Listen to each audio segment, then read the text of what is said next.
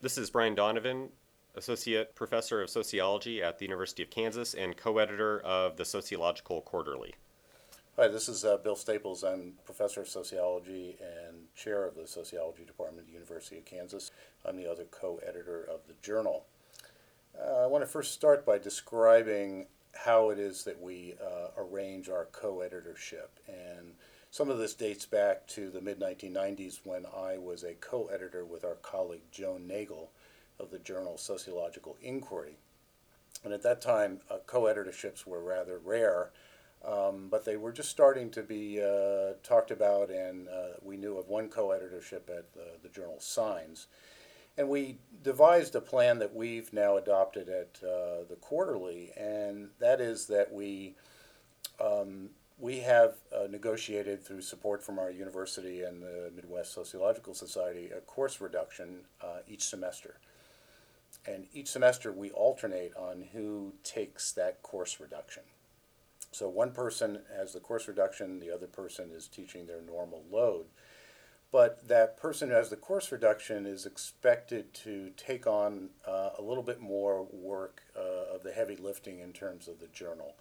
And that means essentially running our weekly editorial meetings, working with and coordinating with our managing editor more frequently, and also as manuscripts are filtered through our process. In other words, the person takes a little bit more hands-on guiding that manuscript through, especially one of the more work-intensive items is writing revise and resubmit letters for papers that get further into the process. And so the person who we call it being on does a little bit more of the work. But both of us read every single manuscript that's submitted and participate jointly in the decision and disposition of those manuscripts and everything that we do. We both take turns. We're assigned a different workload. 2 manuscripts go to the person who's on during that semester, and 1 goes to the person who is the second rather than lead co-editor that semester. And those we assign reviewers for each one of those papers. And we also, during the summer is the only time we take a month each, and both during that month, one of us runs the journal entirely. Things slow down a little bit in the summer months, so the workload seems to be much more manageable during that time to do that. I'll turn it over to Brian, and he can talk about some of the advantages and disadvantages of this arrangement. There are a few advantages that stand out about the co-editor arrangement. The first is that it allows us to divide our labor. So with hundreds of submissions a year, this greatly mitigates the chance that one of us will burn out under the onslaught of all these submissions and finding reviewers for all of the submissions.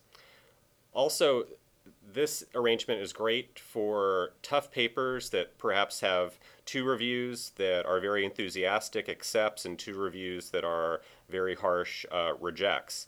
And so for borderline decisions or for particularly tough papers, this arrangement allows a kind of checks and balances where my uncertainties can be bounced against Bill, and then we can come up with a firm decision that we're both confident about. The other advantage is this allows us to be 2 places at once. So if you are a member of, or if your journal is affiliated with a professional society and you need to attend their fall meeting, you can do so without having both editors showing up. Some of the disadvantages are flip sides to the advantages. So just as we can mutually consult about papers and have discussions about them, if we were both inflexible and if we both had intractable differences in terms of theory or methods, opinions, that might be a problem.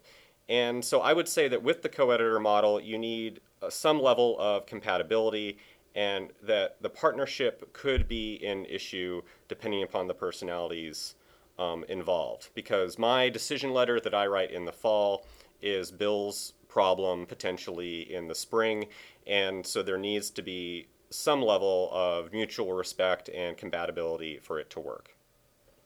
That summarizes our opinions about the co-editor journal model. Thanks for listening. Thanks.